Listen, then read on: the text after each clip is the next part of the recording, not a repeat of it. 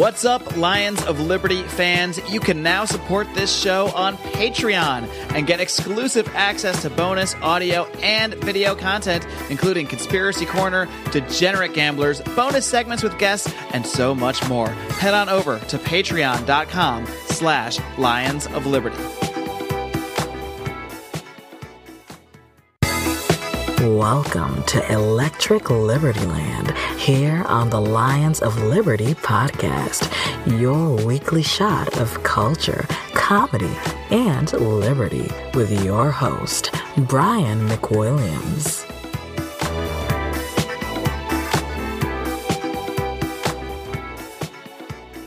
Hey everybody, it is Brian. Quick pre-show note here because you'll remember I tried to use my work computer to record last week's show, had an insane amount of issues, mostly with the computer crashing 20 times during the show recording.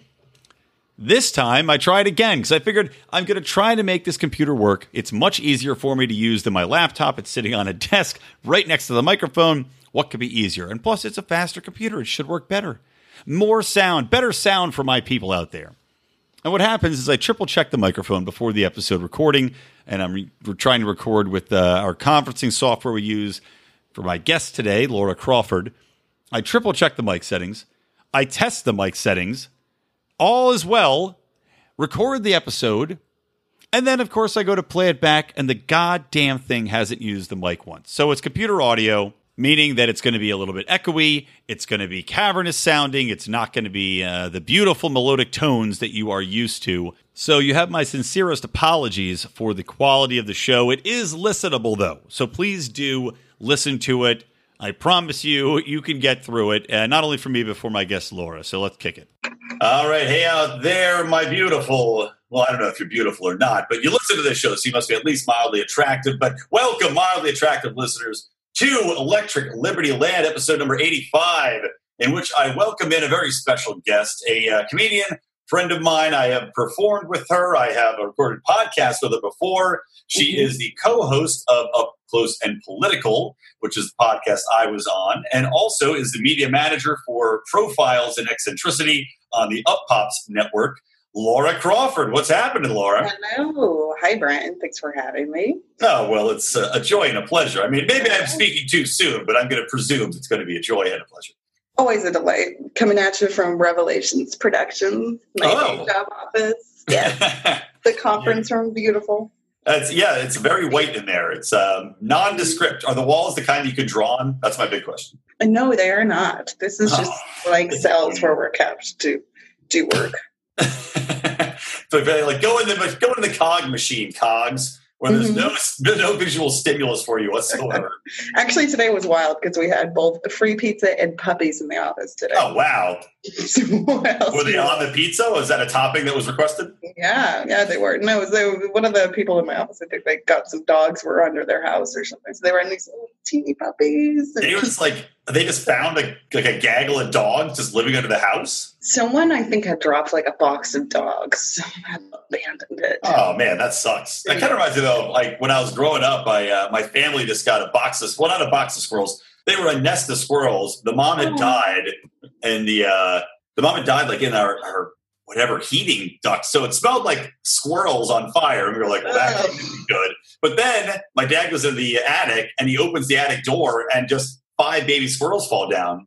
And we ended up raising the little thing. Yeah, it was adorable. They'd climb all over you. We'd open the door. They'd run out and climb up the trees. They'd come back in. They'd poop on your shoulder. And then one day, they just never came back. And we went, okay, time to be free has come, little squirrels. It's adorable. It's the season turn. So tell me a little bit about, we were on the podcast before. I was on episode 6 of Up Close and Personal. And, I had the feeling from that podcast when we were talking that you were not the classic Los Angeles progressive. I know you're not from LA, you're Massachusetts gal. Yeah. And you were telling me, I think you've been moving around the last couple of years. You moved a bunch as well. So you've been getting a good glimpse of the country. But tell me a little bit about your politics. I mean, what do you, how do they evolve? What do you view yourself as now? And then we'll start chatting about some current events. Yeah. Well, it's been interesting because it's like you're not the only person. I've talked to people in LA comedy who I get these messages, and it's like we're gay guys in the 50s. They're like, hey, I noticed you seem to have a predilection for this. You seem to be of the lifestyle. Totally. It's like, we need like secret handshake clubs. My wife was saying the same thing, like Universal Music Group. This, people are like, hey, I think like you think. You're like, oh, okay. Yeah. I got the handkerchief codes. Like, right lapel means you're into Pappy Cannon. Left lapel means you like piss games, whatever. And sometimes the two. You just and sometimes the two. Yeah. There's that guy. So I grew up in Massachusetts, where he has that reputation as being very liberal. Right. Very, very, very liberal. And my family was never political or never really involved in politics, so they weren't really about that. But through school, it seemed like if you were like intelligent, you get a reputation for being like, liberal. Or my mother would say, oh, you turned your high school newspaper into a liberal propaganda rag. Things like that. But it's like when I was a young person, it was Bill Clinton, the president forever. And that sort of like being a Democrat at that time was just sort of, normal, mainstream, not really like either extremes of stuff like that. And I worked for the Massachusetts Service Alliance, which is part of the governor's office. So Mitt Romney was the governor at the time. And then, when I was in college, I worked for them. And I worked for a number of nonprofits. And I worked for one that was about trying to keep gay marriage legal, because Massachusetts was the first state where we legalized it. And so I was working for a lot of liberal causes in that sense. And, my school experience, I was part of the Gay Straight Alliance. It was a big thing. And this is back when you got to have your causes. I mean, if nothing else, to meet people. Yeah. You're playing both sides of the field. You got the gays, you got the straights. Pick your platter. It's like a See's candy box of just everything. A little nougat, a little chocolate. All right, go. Oh, no, it's okay. I was just thinking about that because we used to get Krispy Kreme donuts at our meetings and try to get people to come and be like, "Wait, donuts." That was the big book. Never mind people getting along and having a dialogue, but donuts, get over it. That's how you get people in the door. Okay, we have a whole pharmaceutical industry that's run by reps who just give doctors pizza and pens. So if you don't think it works, you're the fool. But we were just joking about the gays are trying to recruit with sugar and that, which is usually not what they do. So I was, heavily into that. And then, working in politics, and it's sort of like the given was that you were, pretty liberal. That was progressive. It's actually kind of funny that the word progressive just gets put with the left. And it's like, that's not fair. Is it? It's weird because people are calling, saying, well, you can't say the left are liberals because that's, especially in libertarian circles, because they go, liberal comes from liberty, and we don't want to say that they're all for liberty because they're trying to be authoritarian in so many different ways. And so they still say, okay, well, we'll say progressive, but progressive means absolutely nothing. It's a subjective term anyway, and you're progressing towards what? It's social. All right. Yeah, it's these very loaded terms. So then when I was in college, I studied, in addition to studying writing and everything like that, I studied a lot of political communications. And it's kind of an interesting thing because it is actually more of a neutral look at politics than, people were really used to. I think they kind of assume that if you're studying politics, you must be studying it from a certain bent. But if you're just studying communication, you're literally just studying how well do these people talk. It doesn't matter what they say. How good are they at talking? Yeah. And when you do that, it's like you become, Peggy Noonan and, Ronald Reagan, Morning in America. You look at things like that and you're like, God, that is just powerful. It's effective. And so you're really studying what is effective versus what is ineffective. Here's a quick side tangent question for you, because, Adolf Hitler, one of the greatest monsters in history, without a doubt was a fantastic communicator. The guy really, he had that, he was like, if you want to look at the way to convince people any sort of crazy shit, you look at Hitler, you see the way he's talking. So do they actually talk about Hitler and use him as an example, or are they like, this is the third rail, we're going to stay away from the Hitler thing, as effective as he might have been? It's a little too far. Yeah. Well, we were more talking about stuff that came about after, like TV and radio. Okay, yeah. It's like a major American thing. So not much about Hitler in particular. But what's funny is the more I look at World War II, the more you see stuff like, I think the only time the Japanese people had heard the emperor speak was when he said that they were surrendering. Wow. That's a nice wake-up call. Yeah. That's like never speaking to your wife until she's like, I'm cheating on you and I'm taking the kids. Like, yeah. Oh, yeah. So it's interesting because a lot of people talk more. Exactly. A lot of political leaders, people didn't even know how they sounded, would have no idea, no frame of reference. So yeah, on that bent. And then I don't really know what happened with the world, but it seemed like, you get older and stuff and, live in different states. I live in North Carolina, I live in Washington. Mm-hmm.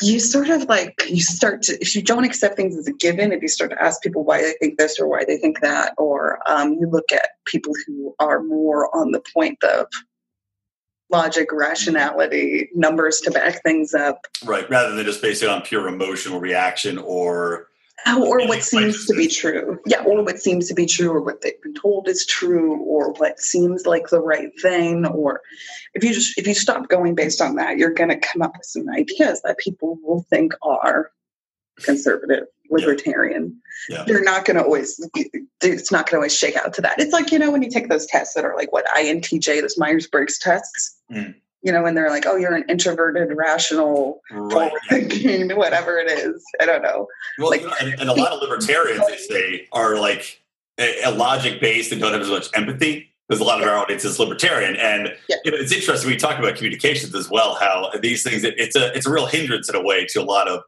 pushing forward libertarian / conservative thought, because people do say, oh, you've got no empathy, you've got no feeling for these people. And you go, no, that's not necessarily true. But, it's just more logic, thinking it through. Yeah. I mean, it is how effective is empathy? Is empathy always the right answer? And is the golden rule always the right answer? Is that always right? And there are plenty of examples in life where we can find where being sympathetic, being empathetic, feeling for people, it can hold you back. It can be an impediment. It can be a bad thing. God, watch the show Intervention, for Christ's sake. I was just thinking of that. The dangers of empathy right there, where it's just, where do you draw the line between empathy and then becoming enabling? And it's the same thing plays out with interpersonal relationships through to government relationships with citizens.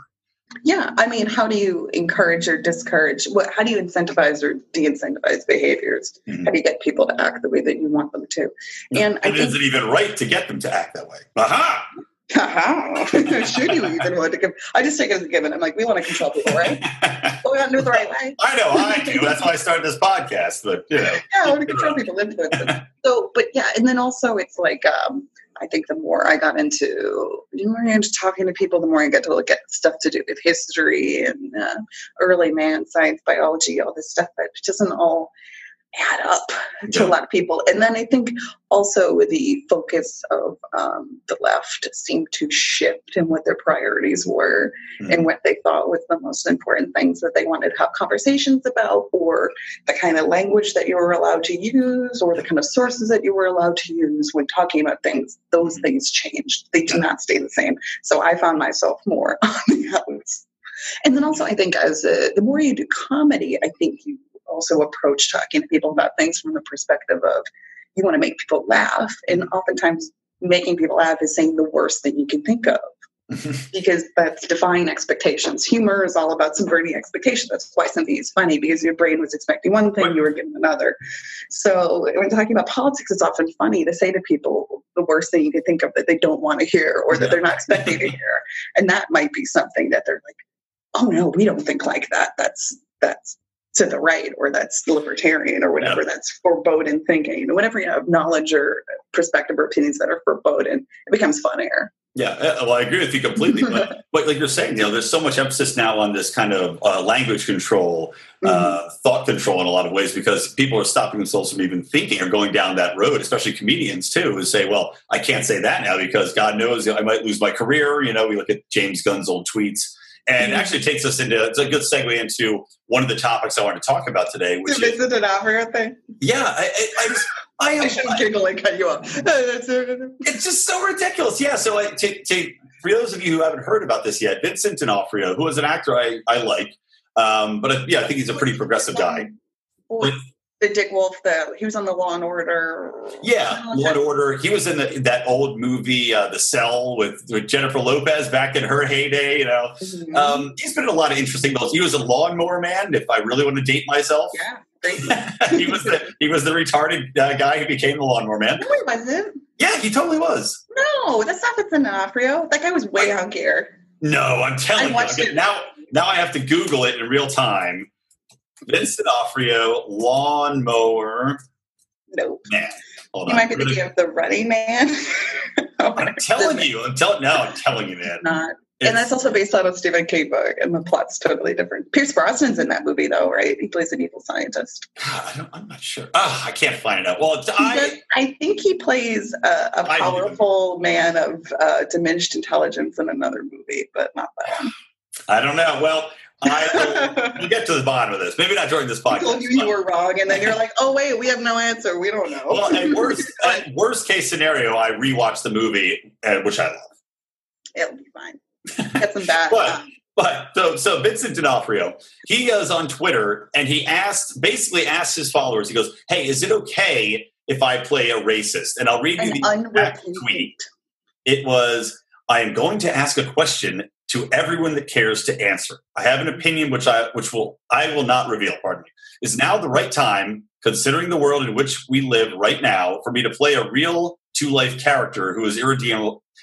His goddamn bad grammar is messing me up, so I want to correct it as I'm reading it. For me to play a real-life character who is irredeemable, racist in a dramatic series. That is sick, as they would write. So basically saying, is it okay for me to play a racist? And, you know, I want to hear your opinion on it, but before that, I will give you a clue as to mine, in which Leonardo DiCaprio is an unabashed, you know, he's a tree hugger. He's an eco-naut. He's an ultra an eco-naut. Sounds like a weird cosmonaut. He's an astronaut, a cosmonaut. Just an astronaut that lives in the trees with a helmet. But, he played that horrible racist character, though, in... Blood Diamond? No, not Blood. Well, he was horrible in Blood Diamond, too. Django Unchained. Thank you. Where it was, I mean, he was the worst of the worst. And he said he couldn't do it. He said he had like a hard time with it. But he did it. And I applauded the living shit out of him because I said, you know what? That is so admirable to have the balls to do it, knowing that some people are going to be like, oh, that Leonardo DiCaprio. But he still did it.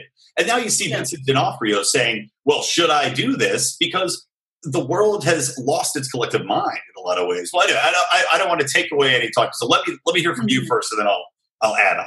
So what do you think of this? Yeah, it's interesting. I actually was an actor for an age, did a lot of acting, a lot of theater for the ages of like 8 to 18. And then when I got to be 18, I didn't want to audition as an adult.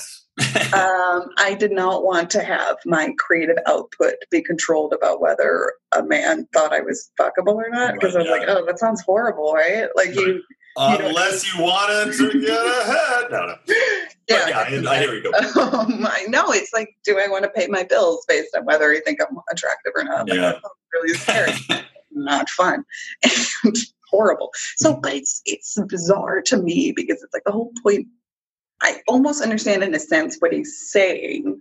It's not so far off that I'm like, this guy's bonkers. I don't know what the hell he's saying. Because, okay, if you look at the series like Mad Men, a lot of people were looking at Don Draper and they're like, that guy is sexist in the show, like very sexist in the things that are bordering on sexual assault and harassment and everything. But people found him to be so admirable in so many other ways that they almost sort of started to valorize him as this man's man, or they're like, oh, this is a real man. And so many women found that character attractive. It became like, is this bad? Because this is promoting this behavior. And it's bizarre to me because he's saying, I worry that people would not be able to separate fact from fiction, and they wouldn't be able to separate me from. Is he saying, I'm worried that people will think that I'm a racist if I play this character? Or is he saying, should we not depict racists? Well, that's the question. And there's two. So there are a couple of different things that you mentioned that I wanted to play off there, because it was interesting with the Don Draper character. You know, like you said, there's a character who is without a doubt flawed, and exposing those flaws and creating characters like Archie Bunker. You know, when you have characters that are flawed, but you can show different sides of flawed people, or you could use it to expose a flaw of somebody and kind of shine light on that character for all to see by virtue of a TV series. That's a good thing. And at the same time, though, we were talking about some women were attracted to that man. a lot of that, it plays into a lot of the concepts going on right now with what's happening in the workplace with the whole Me Too movement, where you go, okay, some of these things are definitely heinous and horrible, but some of them, you say subjectively, it's very hard to say, okay, well, you're definitively wrong, because you do have people which are attracted to a certain type of man or have a certain type of preference for what does in fact turn them on. And like the Don Draper's an example. Some women are saying, wow, I like a man who takes charge, who is this type of person. And, when you get into, that's where I object to any sort of thing that would say we have to categorize one class of people as wrong if they exhibit this behavior necessarily, when you do have, it takes all kinds, as they say. I'm not saying that you should be able to go around whipping your dick out and peeing on people, because people are into that too. But you know what I'm saying, where it's a nuanced world, and that's one of the things. But then when you talk about whether or not D'Onofrio is saying, should we have racists? That's what really makes me afraid, is that if we got a situation in a world wherein people are going to object to these characters, which can show so much and can illuminate or can educate or can even show, like I was saying earlier, a different side to somebody where maybe they are an unabashed racist in one way, but you can see why on the other side. Having characters have nuance is not only better entertainment, but better education. So I'm really afraid of what can happen to art and how this is going to turn into censorship, where we're going to have vanilla characters marching along like fucking gingerbread.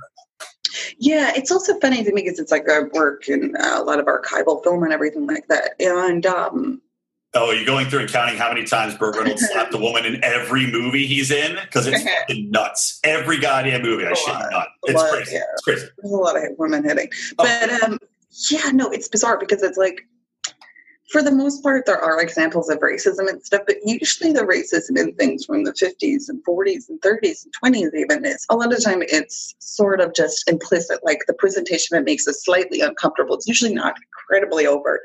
And when it is, it's often for humor. There was horrible things going on, violent, horrible things, and they weren't depicted on screen. But because they weren't depicted on screen, that doesn't mean they didn't happen. So it's kind of like, it's an odd thing where it's like there's lots of violence against women and we never talked about it in the media, but it still occurred. So the argument that presenting in the media will make it happen more, I don't know if I agree with that. But then by the same token, I look at something like the rap music that came about in the 90s. And are you going to tell me that there was nobody who ever went into drug dealing or no one who ever shot somebody because they heard albums about it? Are you going to tell me that never happened? Right. And pushing the culture of violence, the culture of misogyny, et cetera. Yeah, without a doubt. I mean, it's going to, if that's the prominent thing, it's going to influence culture. What you think is acceptable speech. And then truthfully, a lot of that audience was white teenagers. And, like we did develop a culture. We had a word for it, which was wiggas. You would say, oh, that guy's a wigger. Like, what does that mean? And it's like trying to adopt such and such a culture. And I understand the point that they're trying to make, which is that was a real part of life. Crime and drugs and misogyny and sexism. Those were all real parts of life. And they weren't admirable, but they were put in entertainment as admirable. And people did admire it. Like people started to think of that as normal, acceptable, cool, admirable, something to shoot for. And it wasn't just overrepresenting reality. It transcended that to be, we're making the reality. And I think if you're worried about that coming up, it is kind of possible. Here's the thing, though, is that... But if there's a character, like there's characters like in Breaking Bad, where that character, damn how much more interest people knew about meth from watching that show. Yeah, of course. Well, going back to the wiggers thing, though, it's interesting. So you bring that up. And that's a good point. There was this culture, a culture that rose up from that. But in a way, I guess it's good because you had the rap, you had the misogyny, you had this culture rise up. But then, like anything, and this is why I encourage all of these. I encourage free speech, because when you have free speech, you have things rise up. They're in the public eye, and then you can summarily judge them and make people aware of just how dumb they are. And the wiggers movement died out, I think, within maybe 5-10 years. And people were like, this is pretty fucking dumb. And they're like, I should probably pull my pants up and start acting like a normal human being and not like a jerk off. And not referring to every woman as a bitch or a hoe. Right. It's like exposed and pretty quickly, I think you weed out those people, or they are shamed by the society at large into dropping that. Meanwhile, if you are, if it's quashed, then who knows what's happening in the dark corners of the internet. And that actually segues into our next topic, which is the Unite the Right rally. So let me take a quick commercial break, and then we'll be back with more Laura Crawford right after these.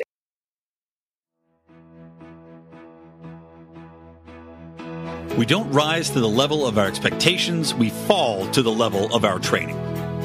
Those epic words from Archilochus can sum up your ability to succeed or fail in business. I want to recommend Conversation Mat Time to our listeners as a way to hone your one-on-one conversation skills in a role-playing session that can help take you to the next level.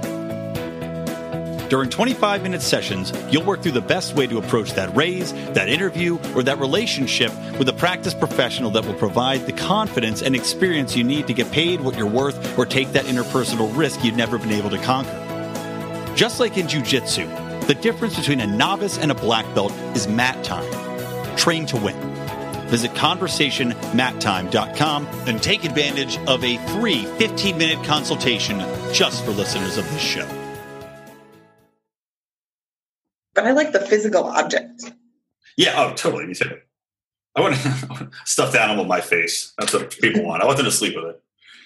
What are those like doll guys? The Japanese body. Oh, what about the Japanese body? No. I'm thinking of the 80s, the dolls that were the wrestlers that had the big...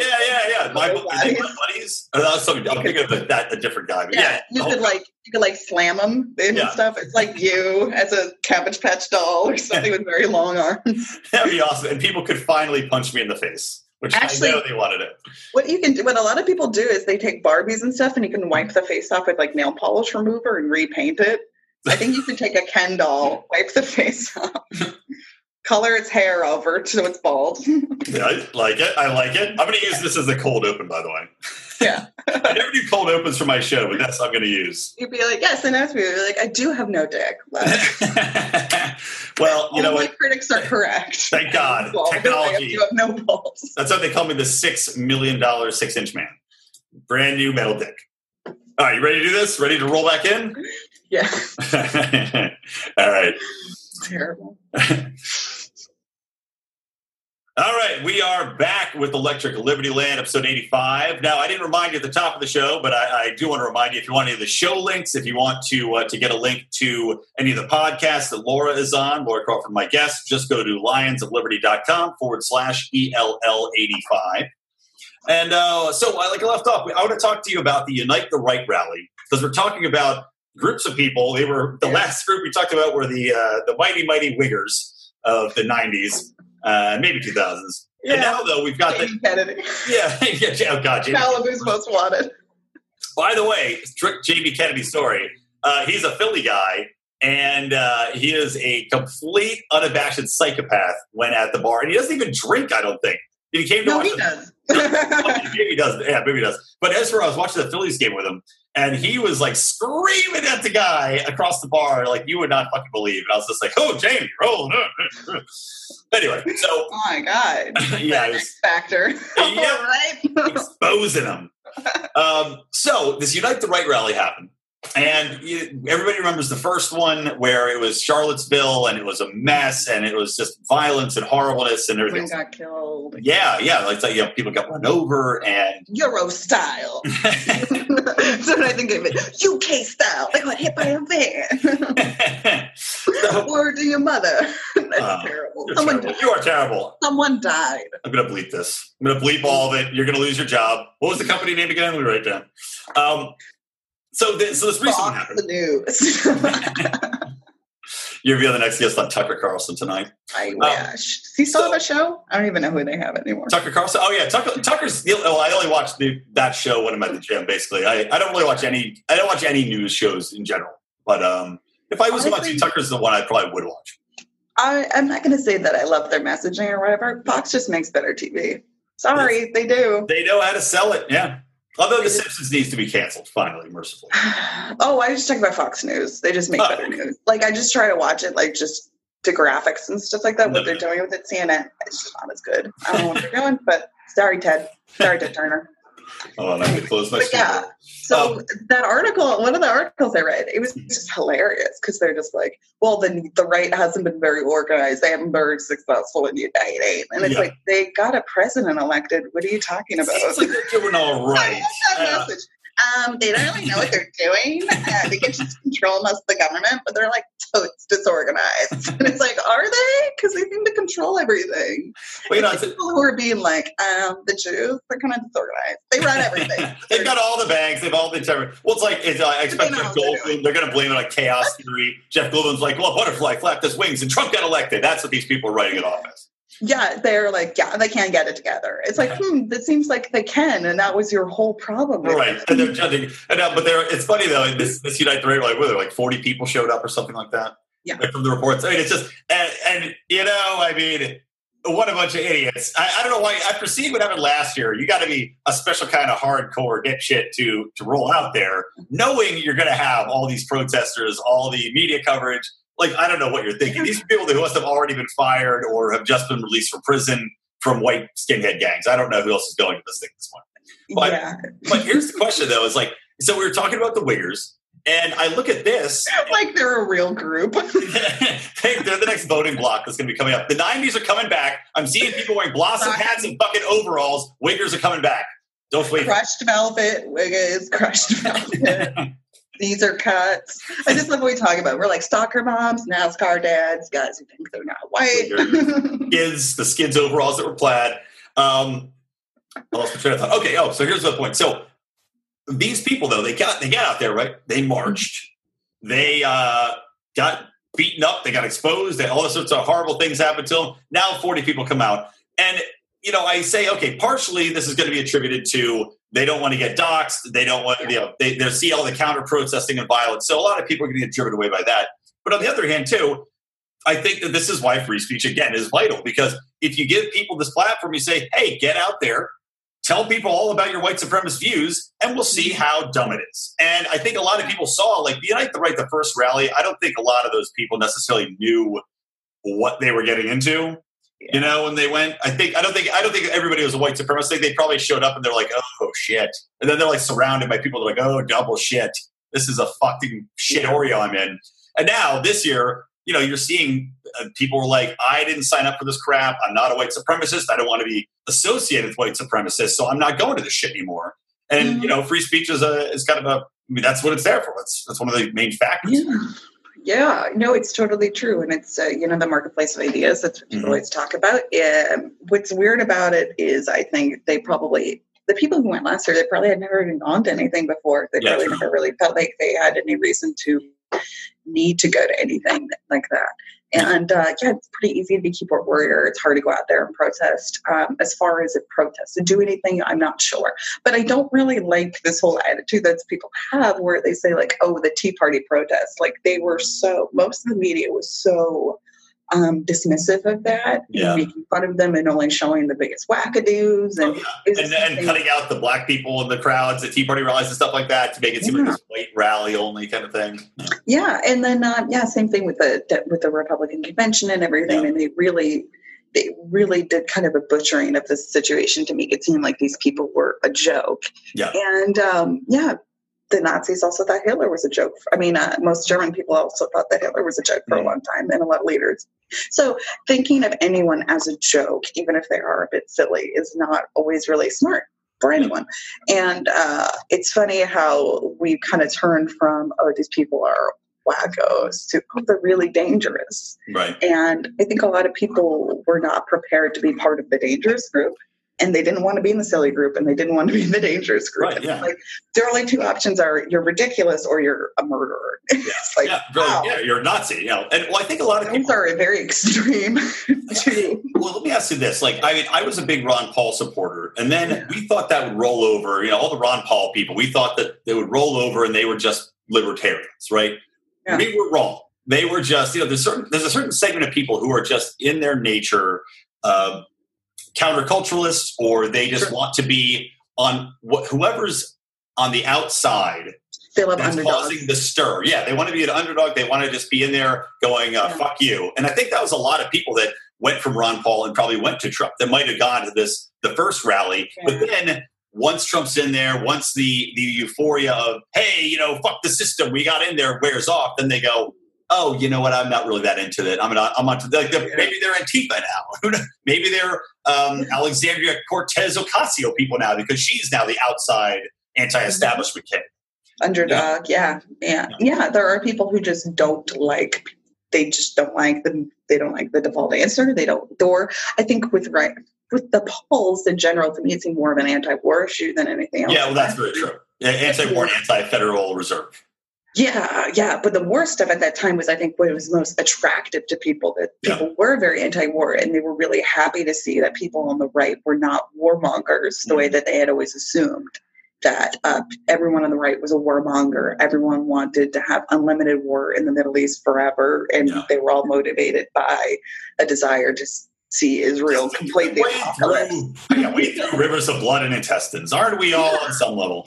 Or they were apocalyptic, pro-Israel, psychotic. And that's just that just wasn't the case. There are plenty of people on the right who are very anti-war.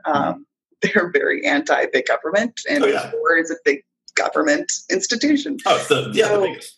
But that was also, I think, a good flashpoint to show how ignorant people were of the right, which is to say that they assume that everyone on that side loves war and loves Jesus and is the same. And it's like, ooh, that's kind of a disgusting stereotype that you Well, especially because when we've seen both sides, as far as government entities anyway, seem to be in love with war, and so quickly, people on both sides forget when they're candidates in office. All these people that were on the right that were anti-war when the Pauls were in office, now Trump's in there, and I where are they? And on the left, where are the anti-war people now as well? They were when Obama was in office. Where was the anti-war? But now Trump's in there. This is one thing that bugs me about people's criticism of Trump. They criticize him about the dumbest shit, and it's like, how about the fact that he wants to suspend in the NDAA, Congress tried to put limits on what executive power could do in regards to the war in Yemen. He says he's going to ignore it. How about we talk about that? How about we talk about murdering children in Yemen by virtue of the Saudis? Nobody's talking about war anymore. It's all just Trump's mistress, and it's like, talking about microaggressions. Talk about macroaggressions. A bomb in your house. A bomb through your roof is going to make a lot more terrorists than saying a wrong word on a college campus and pissing off somebody. It's just, the more you make it seem like this is how you annoy people or parents. Yeah, that's true. But here, let me ask you this question: do you think that what we saw at the most recent Unite the Right rally is actually probably a better snapshot of the level of white supremacy that actually exists in America? No, I think Twitter is a good example of actually how much white supremacy exists in America. Okay. Well, do tell. No, I think it is. I don't know. To me, it's like throwing the label on someone of white supremacist. It's just like, that's very heavy. No. Oh, without a doubt. Well, I'm saying legitimate. Let's say not to label anybody. As far as a legitimate assessment of people that would self-categorize as like, I am a member of Stormfront. Oh, did I lose you? Oh, shoot. I lost my Laura. I'm going to pause this. Okay. All right. We're back. So we lost Laura for a second. She's back on now. So we're talking about Unite the Right. So, okay. Your thoughts on the rally and the like I said, is this the real snapshot of like white supremacists? They're real white supremacists as would self-identify these 40 nerds that are coming up. No. I don't think real white supremacists go to rallies. I don't think they do that. They're hiding in the interwebs.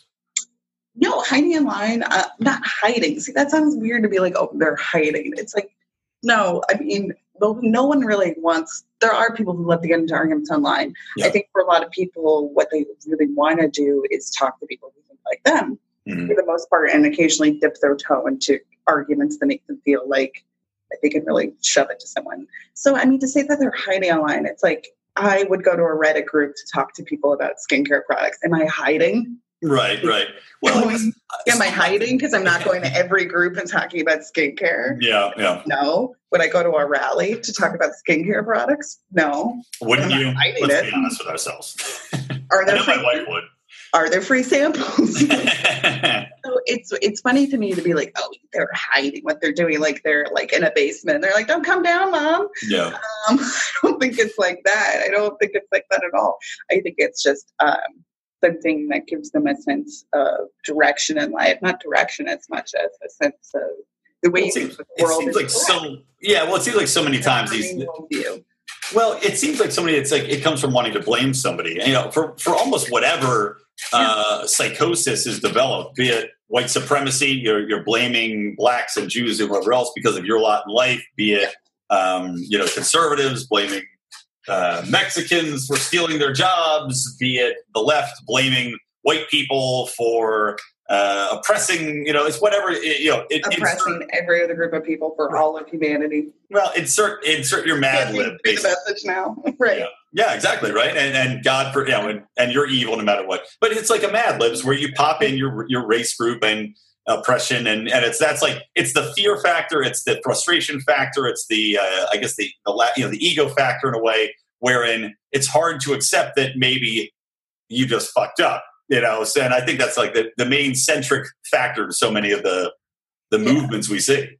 Yeah, I think people are sick of, I think people who are attracted to it, like, why are they attracted to it? Mm-hmm. I think it's pretty obvious why. I think that's what I think a lot of people don't realize is that no one wants to apologize. Right. No, it's not a fun position to be in. And especially no one wants to apologize for stuff they didn't do. Yeah. So we're effectively, as a culture, seemingly asking a group of people to apologize for stuff they didn't do. Hundreds of years in the past, right? Yeah. Which might be the right thing to do, but... Well, I'll happily apologize, but I don't want to... I won't apologize by virtue of, sacrificing my life, my liberty, my prosperity, as, so many people seem to want white people to do.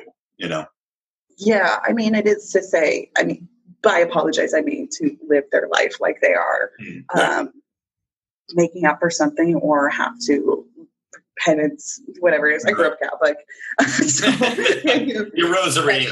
Confession and penance and all those things. I think if people want Americans in 2018 who have access to the internet to be repentant, to be solitary and to be quiet and humble and to exalt other people that aren't them because of ancestral mistakes. It's I was expecting a lot. That's not going to happen. And that's thinking too much of people, I think.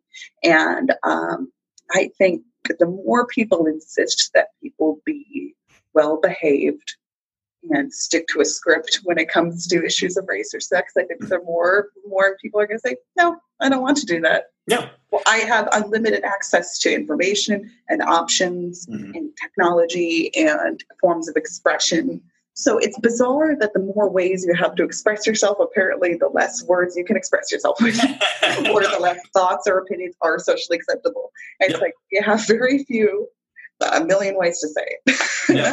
Well, you know what? It's almost, in a way, it makes me think about, Japanese society or Germans, for example, where you've got in Japanese society, it's all very buttoned up. It's very regimented, what you can and can't say in public, how your persona is, what and it's because it's to save face. It's over being dishonored. Shamed and dishonored. And in a way, we're moving towards that in a social sense in America, where, like you're saying, there's only certain things you can say, certain words you can use, certain ideas you can talk about in public. And what happens, in Japan, for example, you see this crazy obsession with, children, anime cartoon sex and women's panties, all sorts of, it comes out in weird ways is what I'm saying.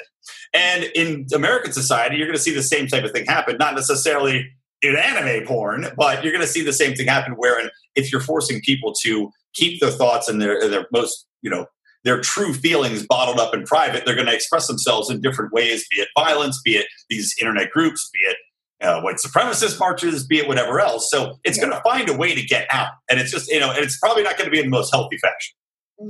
Yeah. And I think what's also coming out is that I think more and more young people, you see in the polls that more and more young people are distrustful of the narrative of the Holocaust. Mm-hmm. Yeah. They're distrustful of the whole, they're more into flat earth than they have been ever before. All these things. What the fuck is up with flat earth? But it's the flat earth thing and the Holocaust denial and a bunch of other things. And it's things that we all honestly very much took for granted that were just fundamentally true. We all accept this.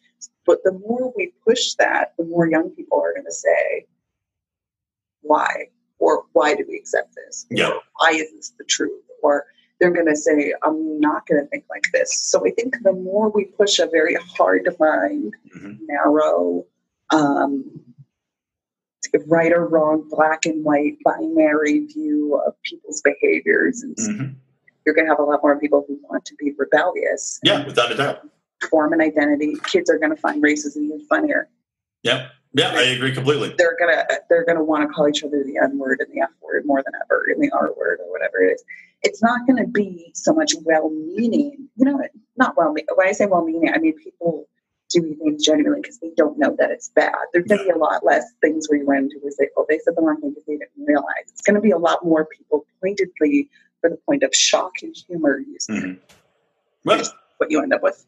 Yeah, I mean, and it's true. Like in regards to using it as humor, hey, go for it. I mean, even as shock, hey, yeah, go for it. But I do agree with you that the more you try to hardline anything, the more you're going to have people rebelling. Which I guess, in a way, I'm trying to think what's the best way to get to our end result. Obviously, I'm fighting against censorship and for free speech, but maybe just for 2 weeks we need to have kind of like the Purge, they have that, it's a couple of days of killing everybody. Maybe we have 2 days of crackdown on free speech to let everybody know, like, hey, this is going to be pretty fucked. Let everybody get their jollies in, being like, we need to rebel pretty hard. Maybe that's what will finally cure America of its worries about free speech.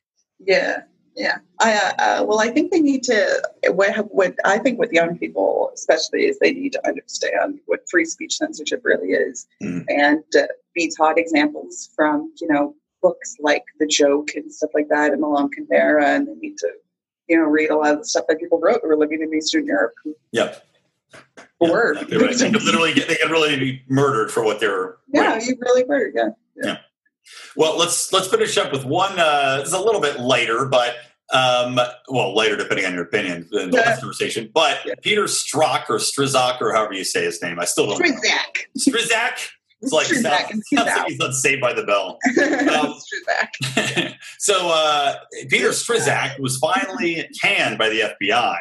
And I don't know, have you been following the saga of his trials? Did you see his video of testimony? I didn't see the video, but I was reading about him. Did you see the memes? It's crazy meme. He got physically escorted out, which is really? Do they really need to do that? It's so petty. It's so Trump. Whenever you see something like that, where he's like, escort him out, get him out of here. He's trash. He's got him, throw him on the street. I want to get his children's children. It's like very mob, like, good the guy out. Well, he is. He's an Atlantic City mobster. Essentially, he's not president. But but what do you think? For you, where's your opinion on the Peter Strzok thing? Because I know I have my opinion that I think he's definitely biased, and I'm happy he was fired. He's biased. Yeah, he's biased. I don't know what the protocol is for firing FBI agents. Well, they said that's the weird to say. I don't know what you get fired.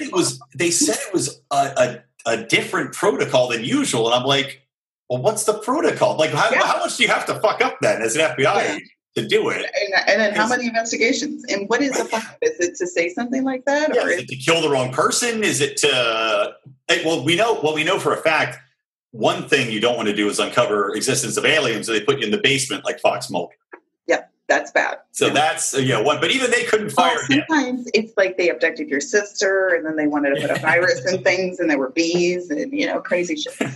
But with this guy, clearly biased, and it's strange to me because they're like, why did he feel so emboldened to go on about it that way? Like he talked about it a lot in at work, and it was like. Whoa. Yeah, I know, like his defense of the trial, or I know the trial, the questioning was so bizarre. You notice he's like, it's just, I was saying we, the American people, most times. It's like, what? And then it was all very odd. He was very smug, and it was shocking how entitled. Was he the only person? And then also, it's like, is he the only person? Who's he talking about this with? It's just like, yeah, Peter, you're right. Good work. Right. What? Like, is he just I imagine he's just like getting coffee in the morning. He's like, hi. We're going to take him down. We're going to take him down, guys. Cheers. All right, I'll see y'all at foosball later, about 3 p.m. in the break room. Hi, guys. Fuck Trump. Good morning. How's the internet working? Is the printer jammed? Fuck Peter, Trump. Your official FBI email cannot be fuck Trump. That just... It's going to help everybody. Yeah, it's just the whole thing is bizarre. Now, just keep it up here. Just keep it up here. People. Well, I mean, I guess he was texting with his mistress, which is, I guess he's like, look, I'm already having a secret affair. what, this is as secret as it gets. I mean, on a protected FBI phone, which is so dumb. I mean, look, I know a buddy who got fired for emailing in code about weed on a work computer. If you're the FBI, maybe you should be texting fuck Trump during an investigation on your work phone. Just me. Yeah, on your work phone. I mean, come on, man. Get a burner. It's baffling. Get a Tamaguchi and text on that. But it is kind of amazing, people who work in government, though, how protected they feel in their jobs. They won't get fired. Yeah. Well, and how much they'll stand up for each other. It's like this, you look at police brutality so often, and you've got, you have the police investigating the police. Like just here in L.A., or maybe it was Orange County, they just had to hire, or they just appointed a very special position wherein now the police can't investigate their own cause of death. Or a coroner. There's an outside coroner is what it was. Because the police department, the sheriff would determine what caused the death. And so they could just make up any sort of bullshit to cover their own asses. Yeah, so suicide. Yeah, right? Suicide again. 2 shots to the head. It was suicide. JFK was suicide. We all saw it. He had a little Tommy gun in the back. Yeah. Yeah. What?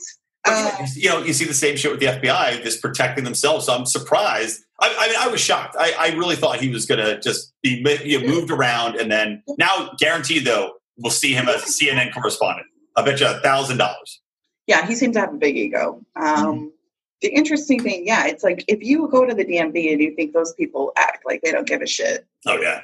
Yeah, that's all over. That's not just that office, baby. That's everyone in the government. It's just like, yeah, I got a job. Like there are some people, I work in nonprofits and stuff, and there are people who work associated with the government who have worked very hard to get to that point, and they've done a ton of schooling to get low-paid jobs. Yeah. But for the most part, people who worked in government were very pro-government, and they wanted to keep Hillary keep on a similar track and everything. Yeah. But that floors me how he felt so like he just thought he was.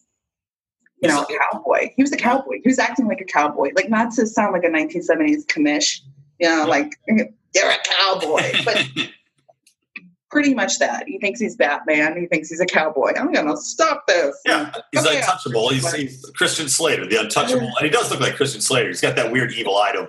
But yeah, it's Christian Slater in fucking cuffs. He plays by his own rules. I mean, he was high up in the FBI. I mean, he literally probably felt as though they could manipulate whatever they needed to manipulate. That the FBI would protect what was able to come out, because the FBI censors its own documents, even those released through the Freedom of Information Act. They censor out the stuff that makes them look bad. Of course, like that parrot story with John Lennon. You ever heard about that one? No. Tell me about this. This is a good way to wrap the episode. Tell me about the parrot John Lennon story. Oh, I love the parrot story. And we'll end on this glorious tale. Yeah, I was just going to laugh. Yeah, because the FBI's never been a political office before. It's never been manipulated by any sort of president to do its bidding, right? Never. It's not like they went after Martin Luther King or his affair or anything. No. Yeah. So the FBI, through the Freedom of Information Act, a lot of documents came out in the 90s and everything like that. And one of the things that came out was John Lennon's FBI file, because Lennon started getting covered after 1971 because he started doing anti-war protests and everything like that. And Nixon was going for re-election in 72, and Nixon never wanted to have to really run for office again. Because he was like you in acting. Yeah, he's like, I can't appeal to the American people, slop, sweat. I'm not. Yeah. We all get it. And so in the files that came out, the ACLU had to battle with the FBI for about 10 years to get all of Lennon's files uncovered, because there's big sections of it that were redacted or they wouldn't release. One of the things within them that they wouldn't let out for about 10 years after legal court was the parrot story, which was Lennon was in a party at the East Village in the mid-70s, and they had an FBI informant who was at the party who reported that the host at the party owned a parrot who every few minutes in conversation would say, "Right on." That was their breaking news. Why the fuck would they redact that? Because they didn't want to reveal that they were so stupid that they were paying someone routinely to give them stories about John Lennon being at an apartment with a parrot that said "right on." I love it. Text dollars at work. Yeah, right, exactly. How much? Right on. Guy, that's amazing.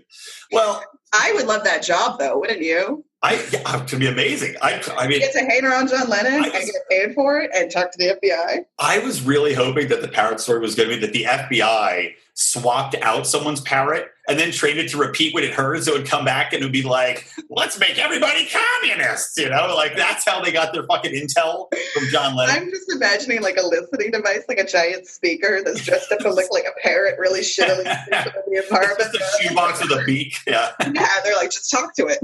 It'll be fine. It's or they're like, John Lennon fucked a parrot. That's the parrot story.